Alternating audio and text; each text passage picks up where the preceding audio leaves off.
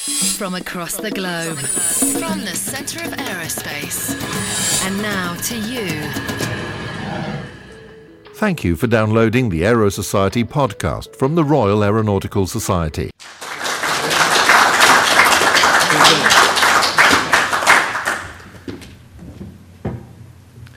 Well, ladies and gentlemen, despite perhaps appearances to the contrary, I have not actually had personal knowledge of the time frame we're talking about, since I wasn't born till 1945. And we're going to talk about the first 10 years, which actually, for many of us, it was a time when we were schoolboys and seeing aviation grow up in a very exciting period. So I hope I can give some of that feel for that particular period this evening. Now, this lecture was developed as part of a day's seminar which we had at the RAF Museum in October in 2011. And that was called the RAF in the Early Years of the Jet Era. And it was the Royal Air Force Historical Branches or Society's main event for that year. Now, that seminar included inputs from Captain Winkle Brown, Graham Pitchforth on the first jet aircraft in the RAF squadron, and there was a pilot's view of testing the Vulcan and an RAF route flying of the first Comet.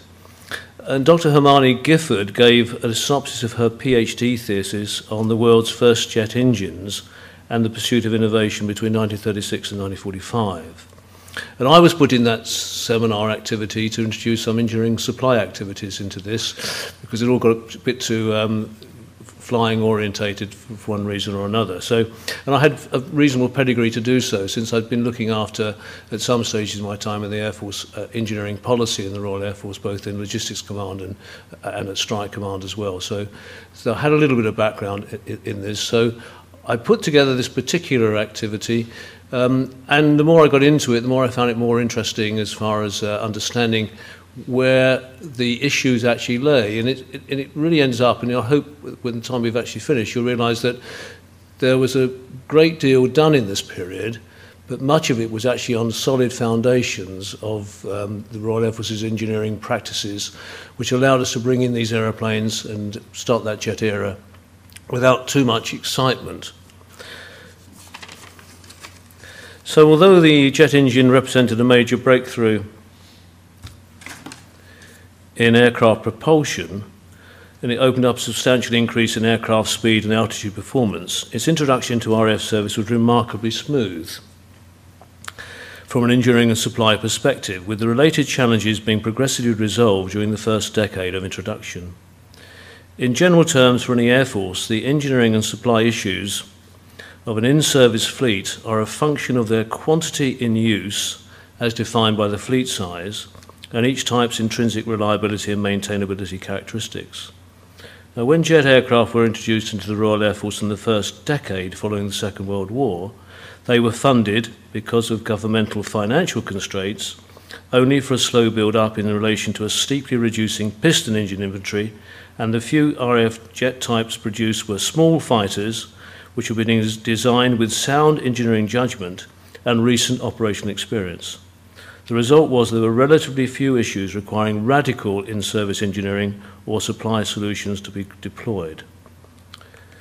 For the Royal Air Force, any changes in supporting process or procedure from that of piston engine types that did occur derived from one of three reasons. That's the nature of the jet engine itself, the higher all-round performance of jet aircraft, and the greater depth of technological skill required in the maintenance and supply organisation.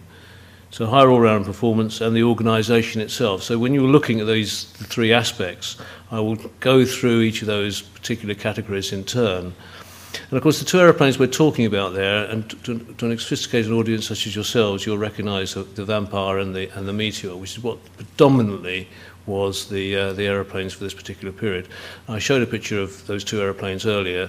I decided I wasn't going to give you a history of Vampires and Meteors, because I'm sure you don't actually need it, but trying to work out exactly what the issues actually were, I put them into those three categories. The jet engine, the fact that the aeroplanes actually flew higher with a greater all-round performance, and how to organise yourself on the ground. And really, you need to look at how aeroplanes were built, how they built up in this particular period. And for an understanding of that, I had to actually go to the Air Ministry monthly effective strength statistics for all types and commands at home and overseas. And that meant going to the archives at Kew and getting the ledgers out. And goodness me, I've never seen anything quite like it. After dealing with spreadsheets with Microsoft Office, to see the ledgers that were produced from 1945 onwards, and before that for large numbers of aeroplanes. And you'll see, the Royal Air Force ended up with nearly 56,000 aeroplanes at the end of the war. And if you start counting from sort of September 45 onwards, you're looking to record every one of those aeroplanes somewhere on a great ledger. And there weren't any synopses of these things. Perhaps you might if you'd seen what was in Middle East Command or Far East Command or whatever, but the reality was they were probably 50 sheeted ledgers, quite large, and that was quite a daunting task. Fortunately, I was only looking for jet aeroplanes or jet aircraft, so I could actually discard all the rest as it happened, and as we've just been saying, Meteor and Vampire were predominant. So we had aeroplanes coming in from July 1944, and if you actually counted those statistics, there were actually 22 Meteors operating compared with nearly 56,000 RF aircraft of all types. So the inventory is absolutely dominated by piston engine types, with just these few RAF jets actually kicking around. So that 10-year period actually that followed was about those jets actually started to make their toll into the overall RAF inventory. There were dominantly those two aircraft types, the Meteor with the Rolls-Royce's Welland and the Derwent, and then the Vampire with its own single-engine de Havilland Goblin.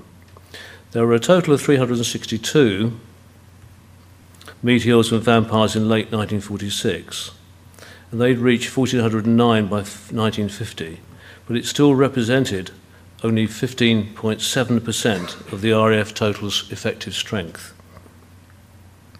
In 1951, the combined fleet of Meteors and Vampires was 2,257, and they were joined by the first new types with 2 Venoms, 12 Canberras.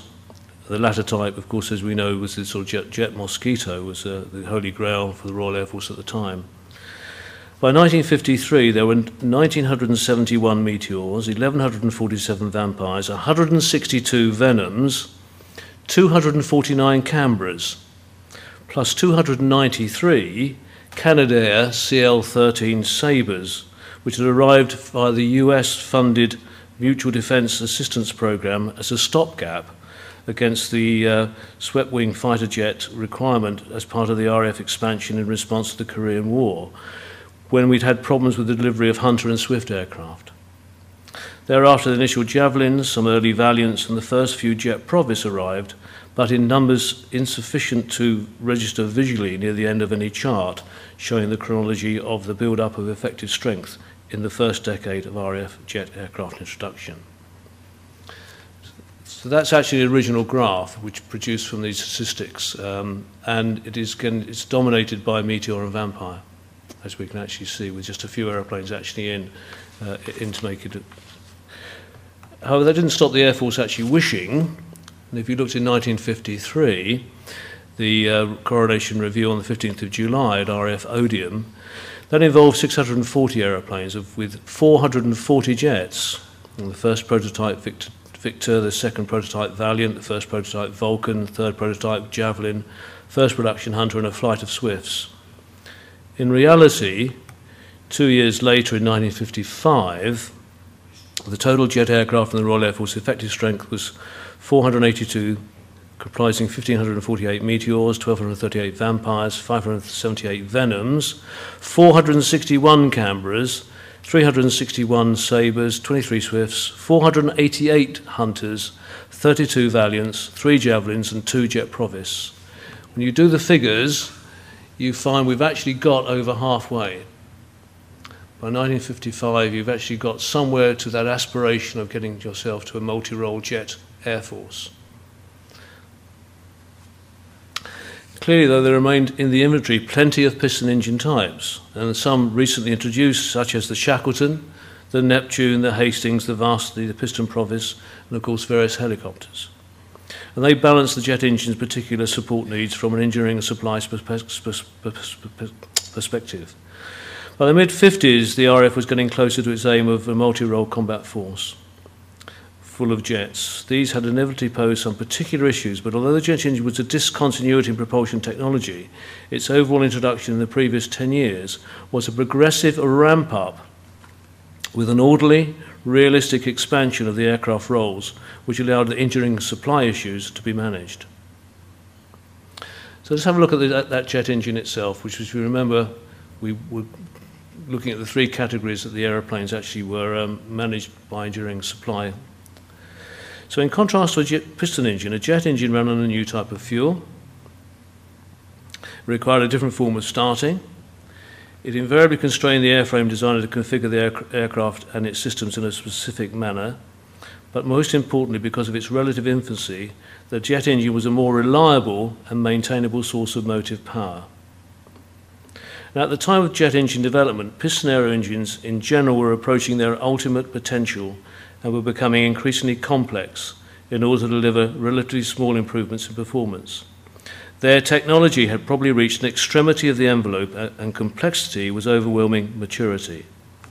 From a maintenance point of view, you can see we're going to talk about centrifugal and axial flow compressors and jet engines, and I really don't want to go through this in detail for an audience as sophisticated as yourselves, but just to remember that we are talking about really solid impellers associated with the compressors of the centrifugal engine. The axial engine, of course, actually small blades, and I show the Jumo because at the time I gave this lecture, Marley Giffords was actually looking hard at the relationship between the Whittle engines and the German Jumo engines and the way that the production actually went. And you'll know that Jumo engines were produced in orders of magnitude greater than the Whittle engines during the Second World War. So we just have that slide's just there to remind ourselves about solid impellers, flow paths of hot gases inside the engine, with the centrifugal jet engine there, compared with what we actually might have achieved with the axial. Going back then to the question of comparing piston engines with the jet engine, from a maintenance point of view, the periodic inspection of a piston engine involved considerable work on the air screw, the constant speed unit, the exhaust manifold, the magnetos, carburetor controls, cowling gills and controls, engine and air screw controls. Now, with the exception of the engine controls, the jet engine had none of these components and only a few high-velocity rubbing surfaces such as pistons. But there are a large number of hot surfaces. So there are items in the jet engine requiring inspection, such as the combustion chambers and flame tubes, and burners as well as the compressor and turbine. Fortuitously, the jet engine had a relatively small number of moving parts to become warm, and vibration due to rotational forces was relatively low. Additionally, there were only a few adjustments that were possible, and these were principally in the fuel supply system, temperature sensing and instrumentation. However, suitable checks were relatively straightforward, with the turbine area as an example, oral observations as engine evolution slowed and closed down, and then visual checks taking only a short time with simple clearance confirmations of the blade tips. And to quote contemporary experience, the average time to do a DI, a daily inspection, on a reciprocating engine power plant could take an experienced crew 3.5 man-hours, whereas a DI on a Derwent installed in a Meteor produced an 83% saving on this figure. Additionally, it was noted that it was quicker to change a jet engine than to rectify any major problems in situ, and time study investigations of engine changes revealed there was a significant saving in labour costs compared to a piston engine. For the Meteor, an engine change consumed 48 man-hours, which compared most favourably with the Tempest, which took 105 man-hours, or 75 man-hours if the engine was pre-dressed. So Frank Whittle recorded that a feature of his Whittle W2 and W2B design was the very simple engine mounting, and that it was intended from the first that the engine change should be a straightforward operation. Jet engine systems were also relatively robust, and the installed life of these early engines was by 1946 being considered to be up to 180 hours, with predictions that could soon reach 1,000 flying hours without difficulty soon. Deeper inspections, such as on the Derwent 5, were scheduled at 50 flying hour intervals for minors until a major at 200 flying hours. The Goblin went quite rapidly up to a time between overhaul of 600 hours in 1949, but with an intermediate combustion chamber change at 300 hours. So overall, in general terms, from an engineering perspective, the early jet engines were welcomed by the Royal Air Force support crews for their relative simplicity, robustness, and their potential savings from improved maintainability. So for the Royal Air Force in the first half of the decade, there were 100% was either Meteor or Vampire until about 1950. 96% was still Vampires and Meteors in 1952, and only by 55 had this balance fallen to just about 60%, principally with the introduction of the Sabre and the Canberra. And until the first axial flow engines of the Sabre's General Electric J47 turbojet and the Rolls-Royce Avon to be used on the Canberra, Hunter and other second-generation jet aircraft came into service, the early introductory period was dominated by the engineering and supply characteristics of the centrifugal Derwent and the Goblin engines of various marques. The Derwent, with its single-stage, dual-entry, two-sided impeller, was based on the Whittle W2, which became the Rolls-Royce W2B-23C. Then the RB-23 Welland, and this type powered the Meteors in the initial introductory decade, and owed much to Sir Frank's pioneering work in his designs. The Derwent 5, while retaining the double-sided impeller, was significantly modified with a Rolls-Royce diffuser and straight-through combustion chambers, and was at 85% scale down of the Nene to the same volume envelope of the Derwent 1 to power effectively the Meteor F4 and its onward marques. The de Havilland Goblin in the Vampire was designed by Major Frank Bernard Halford, who, when first approached, was much in ignorance of Whittle's work. But the de Havilland team were immediately given the full cooperation of all concerned at Powerjets, the Royal Aircraft Establishment, and at Gloucester's, and were able to start work with a full understanding of what had been achieved. Whilst the design of the Goblin single-sided compressor, bifurcated intake, long tubular drive shaft with improved combustion flow differed fundamentally from Whittle's engine, it is possible that much of his aerodynamic design went into the compressor and turbine. It's interesting to learn that, unlike Britain, in Germany there was an engine test chamber in Munich, and when it was captured intact in May 1945, plans were rapidly made to test the British jets inside it, and the first Goblin ran there in August. After the first runs, the German technicians asked if they should open up the cell so the engine could be inspected, and the de Havilland team declined and started the next tests. After these, the Germans asked again, because they'd never met a jet engine which could run for more than 5 hours without something being replaced. Now, the Goblin ran, simulating altitudes of up to 43,000 feet, for 42 hours in that cell without any need of maintenance. There was a simple configuration, the availability of good materials such as nickel, and a sound design by a small, experienced team in Britain had achieved much in terms of longevity in comparison to the German jet engine program. In fact, because the de Havilland turbojets were so reliable, one of the dubious results was they were given no means of airborne relight during a flameout. In due course, the operational confidence in these early British designs is well illustrated by the first east-west jet crossing of North Atlantic flying via Iceland and Greenland by 6 RAF Vampire F3s on the 14th of July 1948. Now, overall, the reliability and maintainability of the early jet engines in RAF use was extraordinarily good, with no endemic technical problems evident. And this I would attribute in no small part to the influence in every part of their design by Sir Frank Whittle. He was personally well trained with significant practical hands-on experience of operational requirements of the service.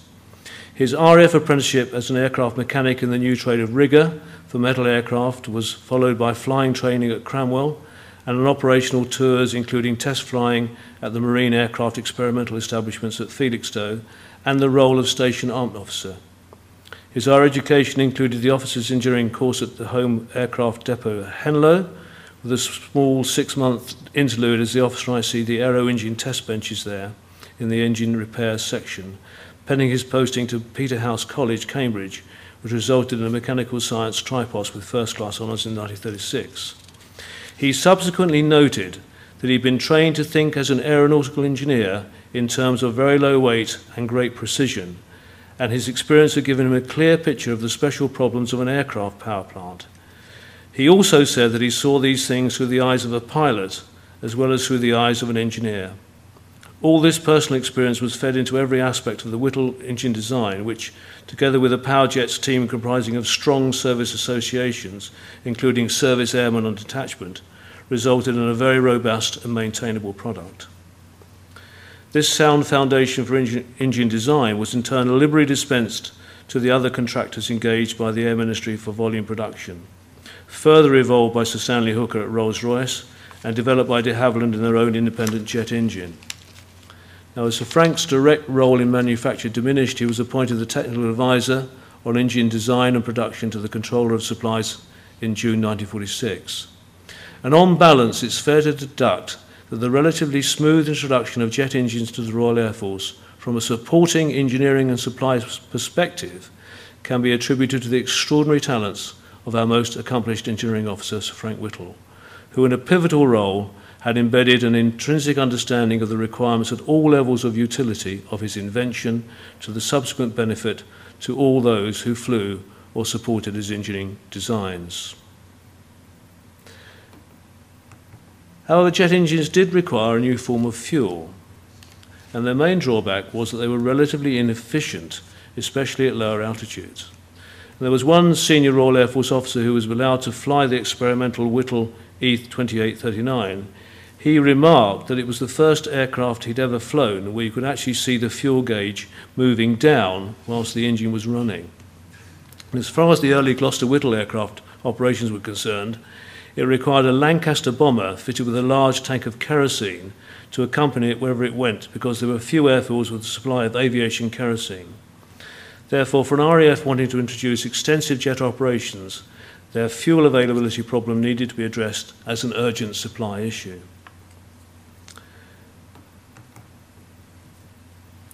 So apart from the requirements of bulk storage and volume distribution of a fuel with markedly different characteristics from petrol, there was an early decision required on the standard of jet fuel to be specified, as well as the calorific value and specific gravity defining the fuel load. Properties affecting pumpability, such as viscosity, deposition of water, corrosion, vapor locking, and high temperature degradation, and fire hazard, needed to be considered.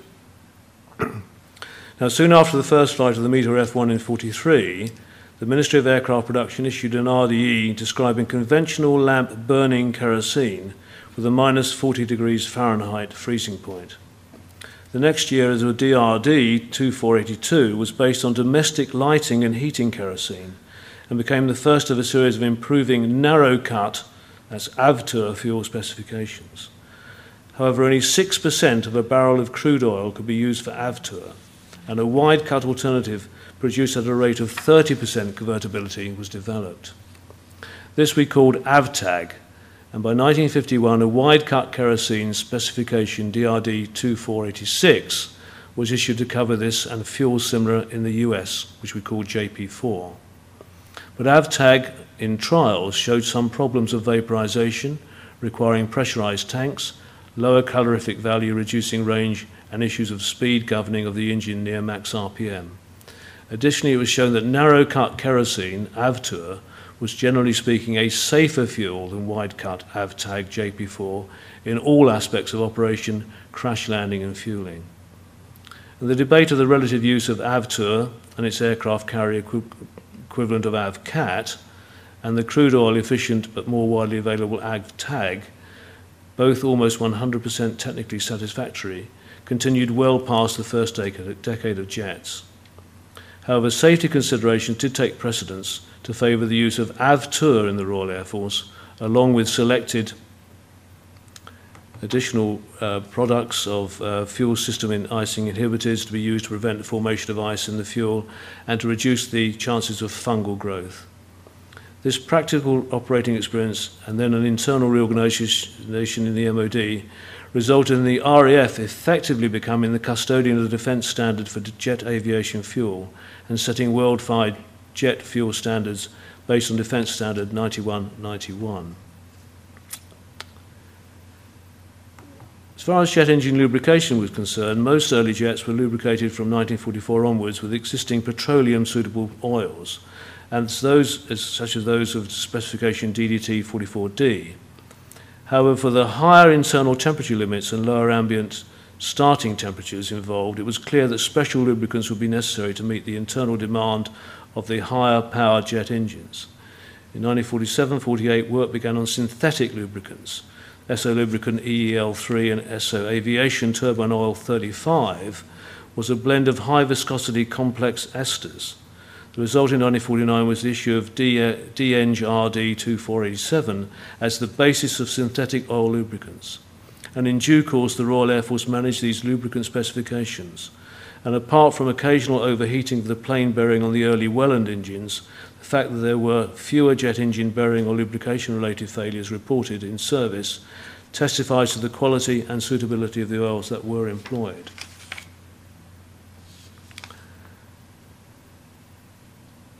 But there were differences, of course, actually in the way you handle jet aeroplanes as well we needed to contend with. Jet aircraft, of course, to ensure that air intakes were not blanked at low speeds and to minimise any scorching damage on the runway from jet efflux, jet aircraft were designed with a nose wheel undercarriage. Furthermore, because the jet engine offered no air screw slipstream over the tail surfaces, it was necessary to make the nose wheel steerable. This combined not only to provide excellent visibility and manoeuvrability to the pilot on the ground, it also offered major advantages to ground handling on the flight line and in the hangar too. Nose wheel towing was much safer with positive directional control by the tractor driver through a tow bar attached directly to the built-in points on the wheel. And then this was strengthened to allow the tractors to push the aircraft rearwards as well. For lighter aircraft, the Land Rover proved a useful towing vehicle, and flight personnel were able to qualify for driving licenses to do this, and thus saying the establishment of MT drivers of the specialist tractor, which was a useful aspect of the enforced economies of the post-war years. When you start a jet engine, you need to spin it up to about 40% of the maximum revolutions in order to provide sufficient volume of air for self-sustained running and to allow fuel to ignite without the risk of over-temperature in the combustion chambers and turbine. For electrical starting, the number of batteries required is greater than the equivalent piston engine, and their charge needed to be maintained. On an overseas flight line, this did present significant problems from high ambient temperatures when overheating of batteries in trolley accumulators could and frequently did occur.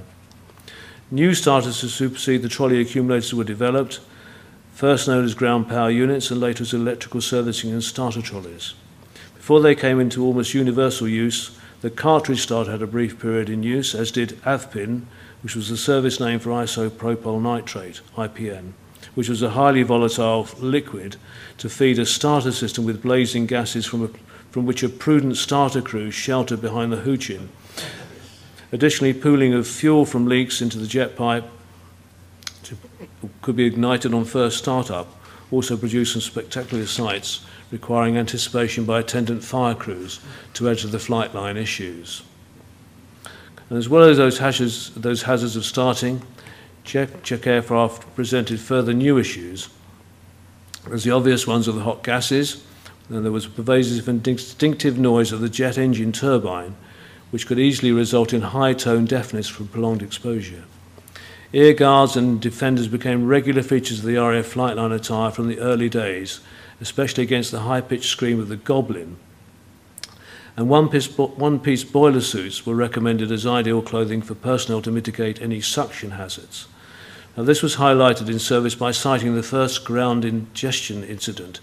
This occurred in January 1943 when Michael Daunt, Gloucester's chief test pilot, was standing looking into the port nacelle for fuel leaks of the H1-engined Meteor F2 prototype, when the engine speeded up and he was swept off his feet and sucked headfirst into the intake.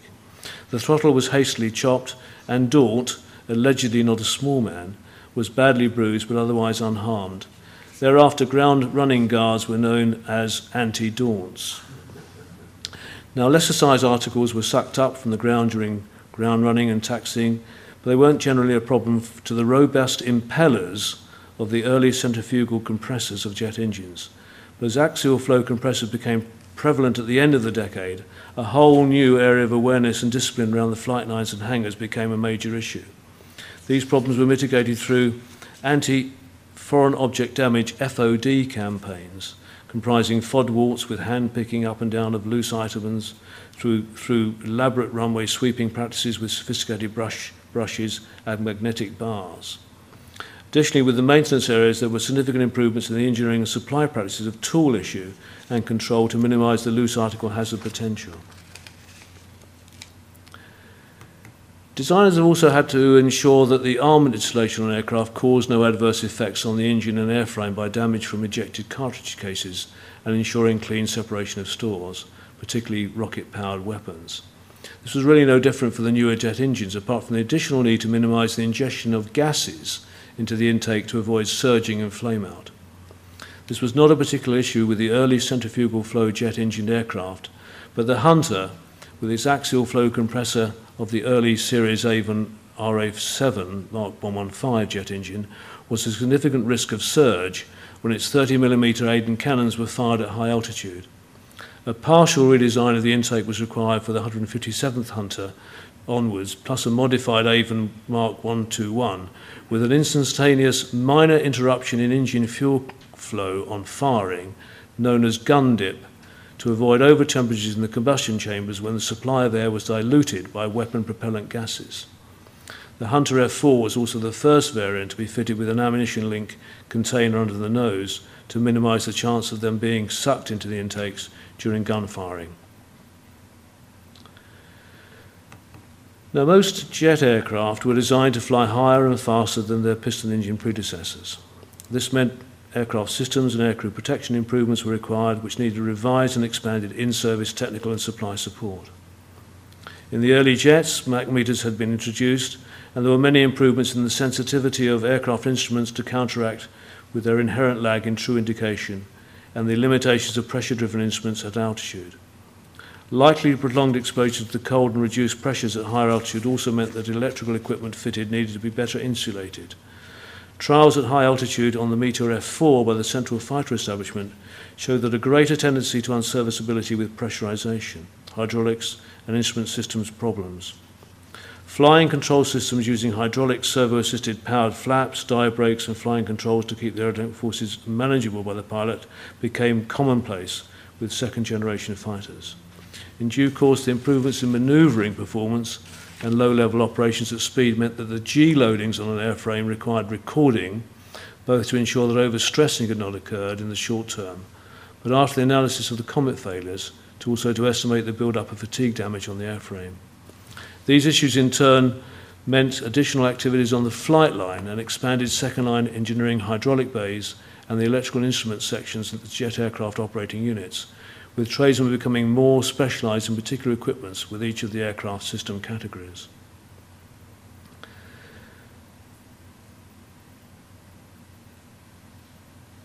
Air Ministry Specification F4 of 40 for a high-altitude fighter aircraft raised serious considerations of pressurization and aircrew protection by designers in 1940. There were 4 marks of Spitfire that had a cabin as a result of work between the RAE Supermarine during 1940 and 41. And though it never reached squadron service, the Westland Welkin had a cabin that had been directed to be designed in collaboration with Gloucester's. However, pressure cabins were not commonplace in the Royal Air Force service, and although the 51st production Vampire onwards had one, this was not the case for the early Meteor aircraft. However, a lot of high-altitude test work was carried out with Meteor F4s by the Aircraft Armament and Experimental Establishment at Boscombe Down during 1947-48, with the result that pilots sustained only by oxygen and pressure waistcoats reached 15,000 metres, 50,000 feet, notwithstanding that in general service use, pilots were not permitted to fly above 35,000 feet and then for no more than 10 minutes. Now, this was a serious operational limitation to properly utilise the intrinsic performance of jet aircraft, and the general use of aircraft pressurization, cockpit pressurization, albeit to the possible detriment of engine compressor and fuel efficiency from air bleeds, was necessary. Additionally, improving aircrew flying clothing, which included the use of G-suits and the delivery of oxygen under pressure, was essential. This standard of personal support was progressively introduced with the later marks of Meteor, with a fully operational pressurized cockpit with air being bled from the engine compressor casings, and as original fit on the newer jet aircraft such as the Canberra, which had a pressure cabin designed by Teddy Petter, who had been Westland's technical director at the time of the Welkin and had subsequently joined English Electric in early 1945.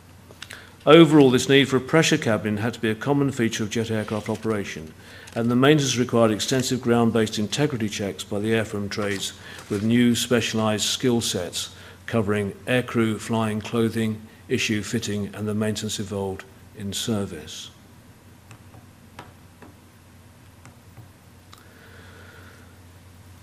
Just a quick synopsis of those aircraft system issues.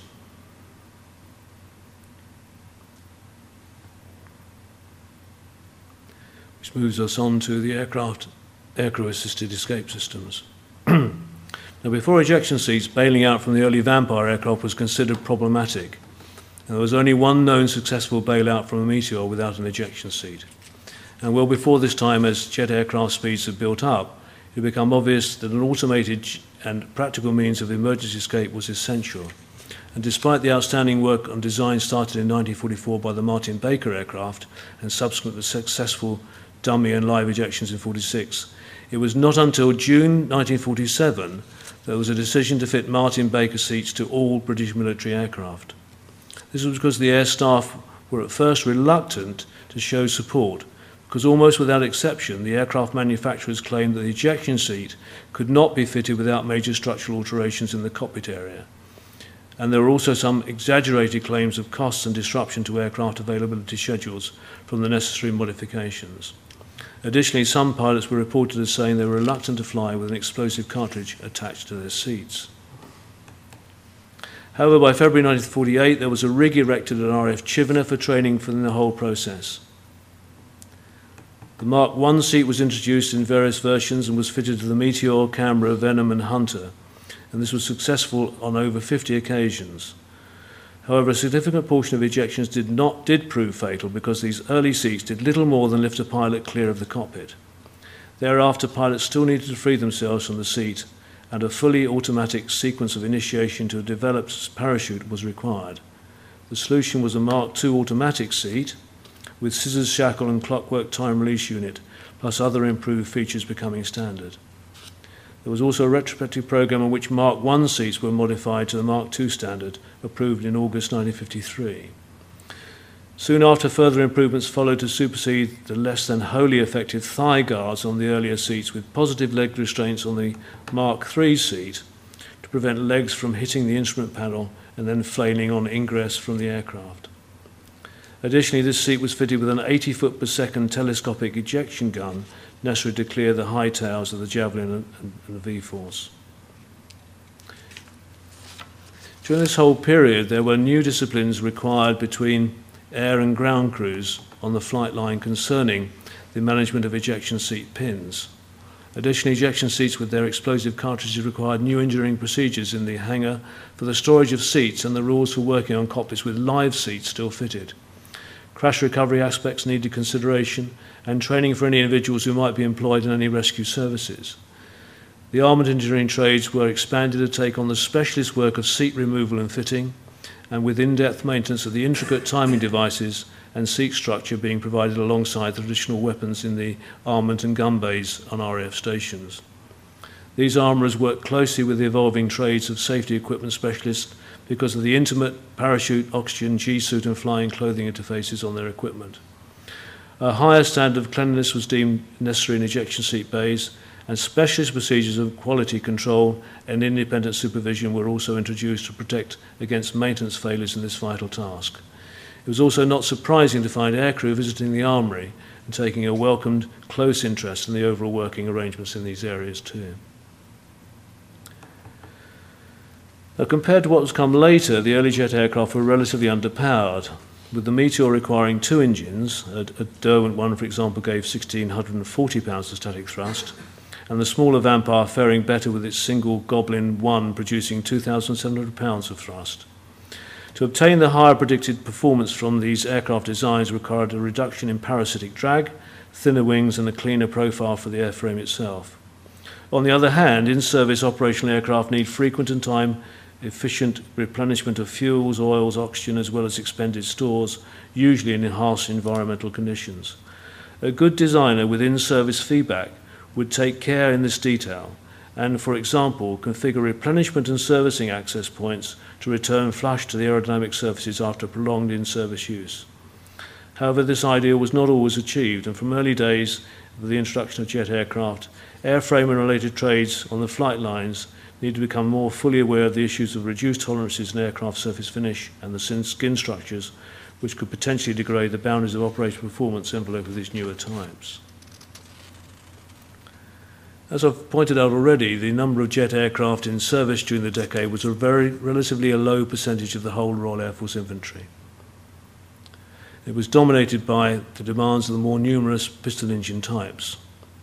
Fleet management issues were affected by attrition rates,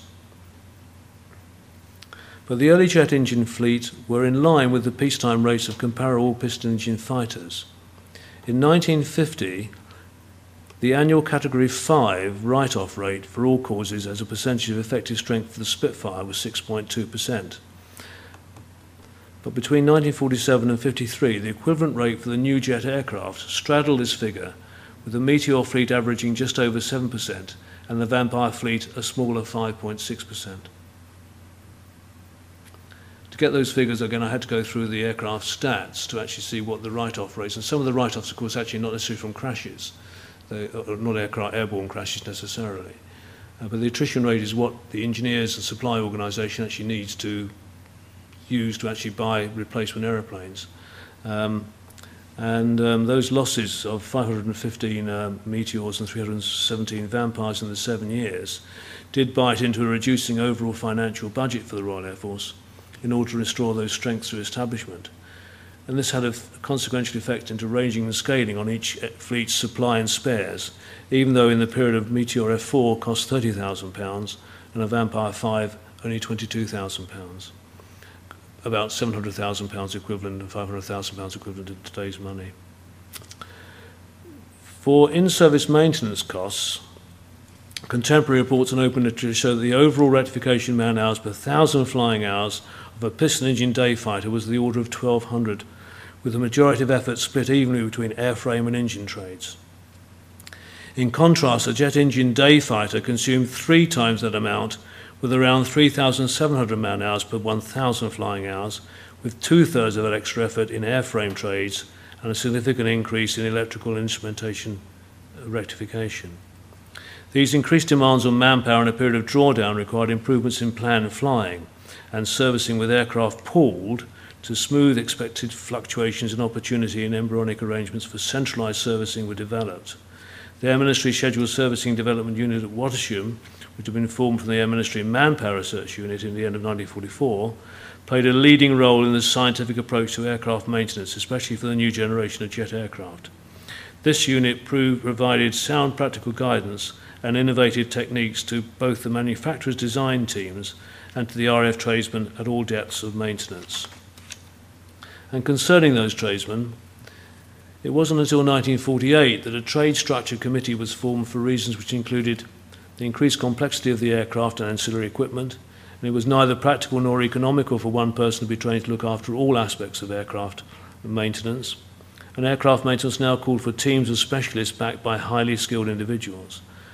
Up to this stage, and for a considerable time earlier, there have been 100 or so RAF trades classified into 4 pay groups, A, B, C and D, with Group A carrying the highest rates. While these overloaded trade groups were thought quite suitable for the propeller aircraft and the very early jets, they were considered now inadequate, with lengthy initial training courses covering too wide a field, resulting in significant training overheads and high wastage rates. The skills required were insufficient for the specialist engineering areas required to support the more sophisticated aircraft entering and planned for service. Overall, a new trade structure was required to produce tradesmen better adapted and trained for the intended jet-orientated Air Force. And the committee's proposal to remedy these deficiencies came in the 1951 Command Technical Scheme for 22 compact trade groups, leading off for aircraft support with aircraft engineering, radio engineering, armament engineering, electrical instrument engineering and general engineering. Each of these trade groups comprised of a variety of jobs ranging from the completely unskilled through semi-skilled to skilled and advanced trades. Each covered the whole range of pay. The new scheme controversially separated the command and technical pathways to future promotion, and this was visible through the use of inverted chevrons on uniforms for the first time. Beneficial revisions were made to this structure again in 1955 after complaints received from in-service tradesmen, but the overall trade structure philosophy lasted until the next revision in 1964, by which time the jet age had truly arrived in the Royal Air Force. So to conclude then, the advent of the jet engine into regular Royal Air Force service was probably the greatest single advance in the operational aircraft inventory for the Royal Air Force. It transformed aircraft performance in the air and gave rise to new procedures on the ground. However, given such an advance, it might have been expected to have spawned many difficult problems in the first 10 years, which needed to be tackled from an engineering supply perspective, before jet engine aircraft could become a practical and well-supported operational weapon system. So I've tried to demonstrate these issues turned out to be all manageable against a background of support of the existing piston engine types and the progressive build-up of jet aircraft, which was dominated for the whole period by the Gloster Meteor and de Havilland Vampire. These technical challenges represented in service were much more related to the higher speeds and altitudes that these aircraft and their more sophisticated second-generational successors could achieve with their existing complexity of associated operation equipment. Issues of a new type of fuel, lubricants, flight line hazards and handling, aircraft support, and aircrew survival systems, trade skills and technical organisation did arise with some useful organisational byproducts, but all were resolved with manageable engineering and supply solutions. Furthermore, as far as the jet engine itself was concerned, the early centrifugal compressor models in the vast majority of jet aircraft in the first period proved to be remarkably reliable and trouble-free, with significant benefits from their simplicity in terms of maintainability. I believe this was due to no small part to the extraordinary talents of our most accomplished engineering officer, Sir Frank Whittle, whose service background and understanding of the practical needs of the operational Air Force influenced his invention's development fundamentally. Overall, then, the relatively few in-service engineering and supply issues brought into play by the introduction of jet aircraft meant by the end of the first decade, the Royal Air Force was well placed in support arrangements to achieve its plans, accelerated by increasing concerns of the Cold War and of an expanded multi-role force of jet-powered aircraft. Thank you, ladies and gentlemen. That concludes my formal presentation. I'm very happy to join Peter in answering any questions.